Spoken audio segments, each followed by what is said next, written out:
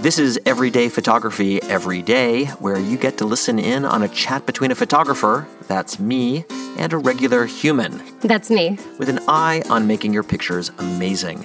No technical stuff, no talk of gear or software, just photography for the love of it. We're sponsored by neomodern.com, bringing concierge photo printing and framing to everyone with a smartphone.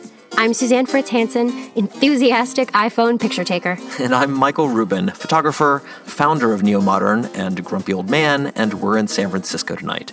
Welcome.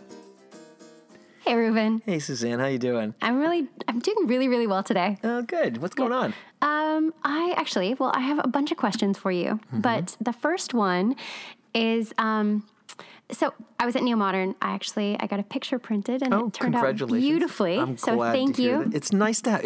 I gotta say, it's nice to. You think when you take a picture that it's going to come out of your phone that good, you know? It didn't. It came out better when they helped me. It's nice to have you just can't escape that it's a person who's an expert at Photoshop or Lightroom is going to make it sitting with you can make your picture look a lot better than it just comes out of your phone. And if you're going to print it, it's nice to do that. So anyway, I'm glad you tried it. I did. I loved it. But I also noticed there's beautiful photos on the walls, and I understand those are your collection. They are. Or part of your collection. That's true. Can you tell me more where this collection came from? How did it come to be? Yeah. It's a big collection, and super fortunate to have access to these pictures. It's my family's, and it's really my dad's hobby.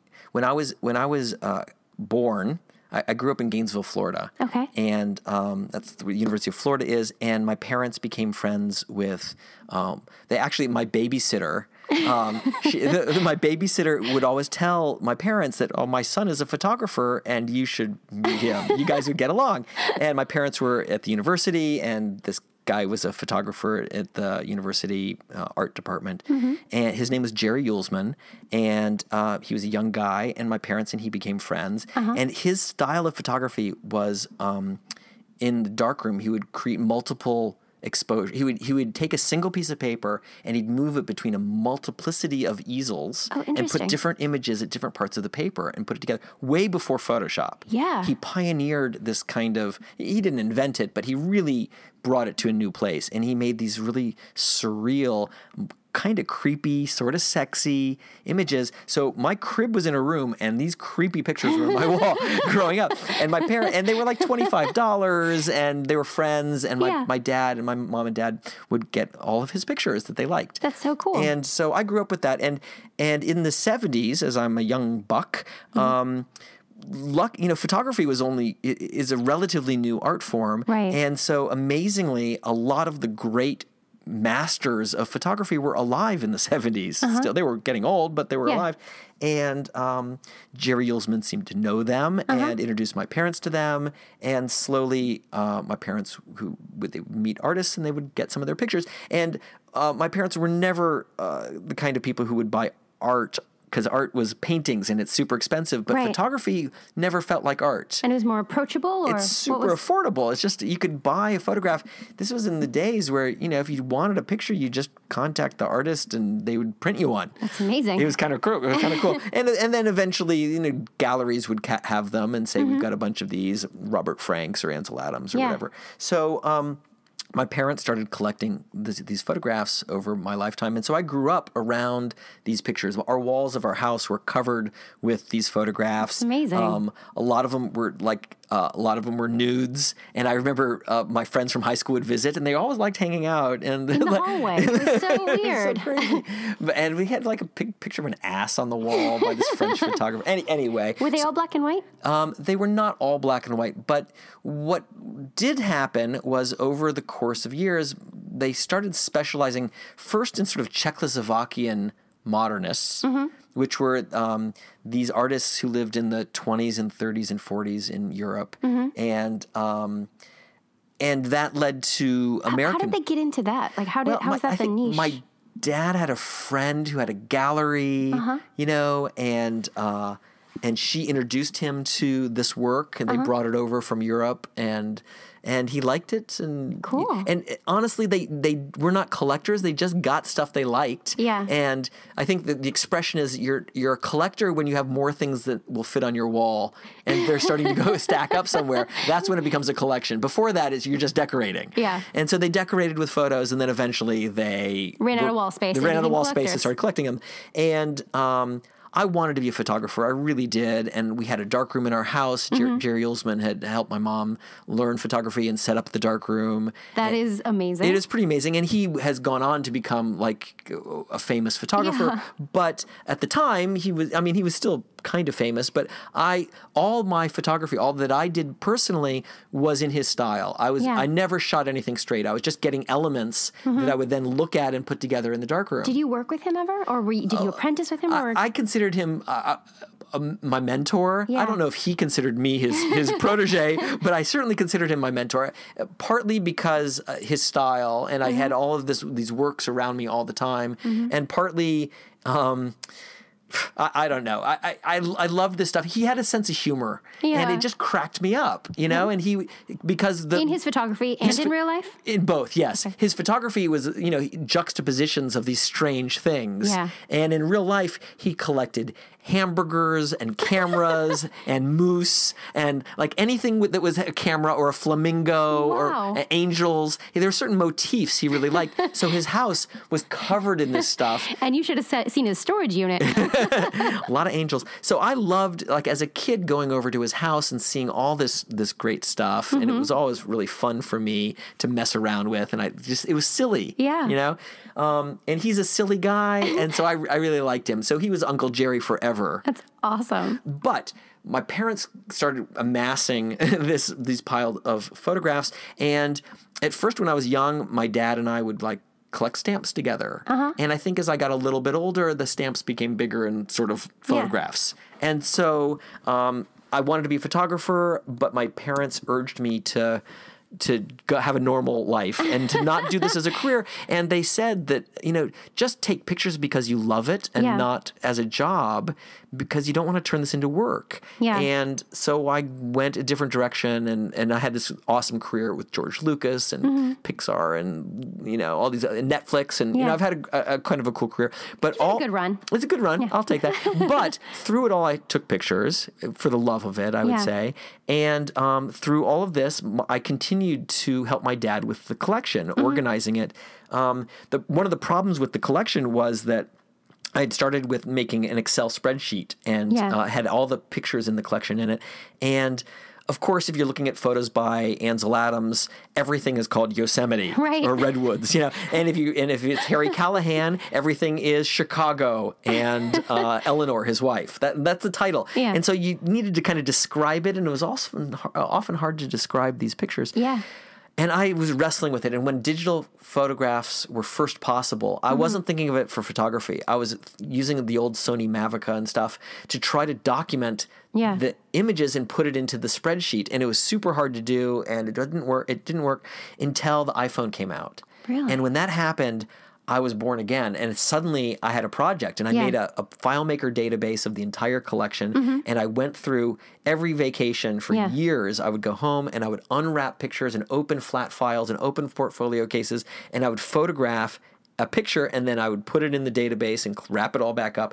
And at the end, towards 2015 or so, there were approaching 4,000 images in the collection, all of largely mid-century modernism, so from Ansel Adams to Ouija.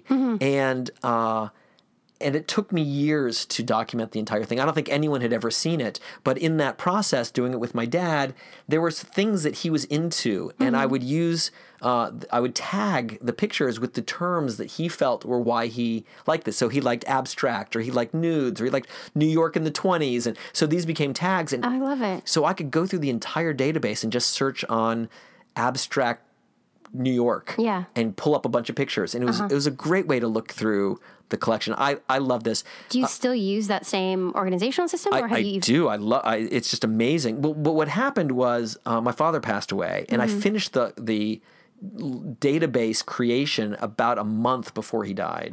And I was very happy to have found every single picture and it matched them back up with the invoices going back 40 years. Like it was a major thing. And I loved doing it and just kind of see what he had. He had, some of these were just stacked up. Yeah. And a true collector. He by the end of his life, he was a true collector. So we donated maybe 1,000 right away to different museums. The Harn Museum at the University of Florida got, lots of Yulesmans and lots of Sebastião Salgados and so forth. And winnowed it down to about 2,500.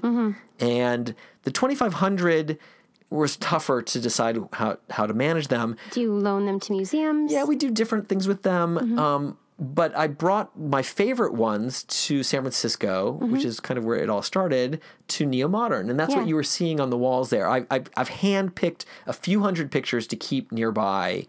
And it is amazing that those photos are on the wall. It is kind of neat. Well, normally you'd have to go to the De Young or MoMA to see these things. But it was, I've always felt that photography is very democratic. It wasn't ever supposed to be like high art. Right. It was just it's what people do and take pictures of their lives. And so I wanted to put them in a place where people could interact with them a lot more easily.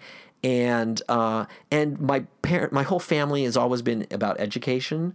We've are all educators. We've all written books and teach classes on whatever the thing is that we do. And I know that he would have been very happy that we use them at Neo-Modern to educate people about modernism. Yeah. And in fact, one of the reasons the business is called Neo-Modern is that I feel that the world of modernism, which created a lot of the environment where a lot of these photos were created, has been reconstituted here in this part of the 21st century where now everybody's got this great camera. And I'm really anticipating a renaissance in creative photography. People will they'll move through the sort of documenting everything on Instagram, what they're eating, and sort of the weirdness of taking pictures, billions of pictures, and start to like self-edit a little bit, take pictures a little more thoughtfully, and be a little more creative. And I think it'll be a flourishing of neo-modern sort of thinking. But anyway, I would say that the pictures that are on the wall at Neo-Modern, I've specifically chosen to represent the street photographers of Paris. I mean, I have other stuff, but the street photographers of Paris, which is Douaneau, Cartier-Bresson, Elliott Erwitt, these photographers were just walking around with their cameras in the streets and taking pictures of people doing whatever. And I find that photography is the most like what people do with their smartphones. Right. Just walking around taking pictures of stuff. Yeah. And so I wanted to put up pictures that I thought would be specifically inspiring to people with those kinds of cameras, with that kind of life wandering around. It's very aspirational. I mean, it's just cool to be like, you can look on one wall and see this, Andre Bresson, and you're like, whoa. And then you turn on the other wall and you're like, and that's someone else's art. That's what someone else took. And that, it's really cool to see the juxtaposition, but then also sort of feel that it's not, this is going to be terrible, sacrilegious, not to say it's not that far away, but you're just like, I feel like I can get closer to that. You should maybe be not able get there, but get closer. No, you can. In fact, at Neo-Modern, we will put up pictures by customers. Yeah. If someone shoots something and we think it's great, you don't need to be famous. It doesn't need to be a body of work. It's like, that's a great picture. Yeah. And we'll hang that up next to the Cartier-Bresson. It's like, that's appropriate. The mid-century modernist stuff that's on the walls is inspiring, but, it's unlike modern contemporary photography where, if you want to be a collected artist today, you need to have like an idea. You need to explore something visually. And I love contemporary photography. I mean, Todd Heido and any of the great modern photographers. But they are doing something very different than what you are doing with your iPhone. Yeah. And Cartier-Bresson and Elliott Erwitt, those guys were more like you than they are like Todd Heido. They were just walking around taking pictures and composing beautiful pictures on the fly and having fun doing it. And I think that is the kind of photography that I like to embrace. Again, there's nothing wrong with conceptual photography, but I think that it separates us. We all have these cameras. I don't want to be separated from the art of photography. I just want to take a great picture, and it doesn't have to hang in a museum, but I'd like it to be really good. Are you still adding to the collection? That's an interesting question. Every now and then I see something that I really think I want to put in the collection. For the most part, I've stopped. There's just so many pictures. I can hardly handle what's there. The idea of adding to it, if I told my family that I was adding to the collection, they would look at me like I was insane. So on one hand, we try not to sell these works. I just want to show them to people. On the other hand, I'm trying not to build it up more. That being said, once in a blue moon, I'll see something and it's like, that is just amazing. I've always wanted that. For instance, when I was in... I was going to say, what was the last one? The last one I did, because I went to... As a kid, I was in Paris and I'd seen this Stieglitz photograph of Rodin working in his studio, and as a kid I got a postcard at the Rodin Museum of him working, and I've had it on my bulletin board since I was since a kid, right? I've lugged this postcard around, and sometimes I like that you're lugging a postcard. Well, okay, it wasn't a lot of work. I'm making it sound like it was a lot of work. You're very strong. But I realized a couple years back that, you know what? I bet that picture exists somewhere and I could find it. Yeah. And I set out to find it, and I did. Wow. And I got it, and it's on the wall in the hall here. That is so cool. And it makes me really happy. And it's nice. I later learned that it was actually two negatives sort of sandwiched together. He made a multiple exposure to get this sort of portrait of Rodin and the thinker behind it, because he had just made the thinker. Oh, wow. And so it's not just a sort of old image, but it's also an early kind of special effect. Yeah. And that really appealed to me for lots of reasons that I described here. So I'll show it to you when we're done shooting or recording. That's so cool. Yeah. Yeah. If it can help regular people get better at their photography just by looking at these. Yeah. I mean, I'd never taken a photo class. I've just looked at all of these pictures my whole life, and I see things kind of in that way. It's not good or bad, but it makes for a certain kind of photography that people seem to like. So I'm of the belief that if you just look at a lot of pictures, it will help a lot. It will teach you kind of a language of what things have been done, what rules can be broken, what works, what doesn't, what resonates. Yeah, I mean, that's how the old masters learned, right? The old painters, you copy the other masters' paintings until you find your own style. Yeah. So let's go look at some of those pictures, and as a good project is pick someone you like and see if you can do things like that. Oh, that's such a fun idea. Pick a famous image and try to recreate it in your own image, in your own way. Yeah. If I was talking earlier today about the Arnold Newman portrait of Igor Stravinsky, an amazing photograph. You're not going to have Igor Stravinsky sitting there, or maybe even a piano, but you can look at what is great about that and maybe try your own version of it. How graphic it is, how bold it is. Yeah, and the cropping. The cropping. All right, well, let's try that. Okay. Sounds great. Thanks, Rubin. All right, talk to you later.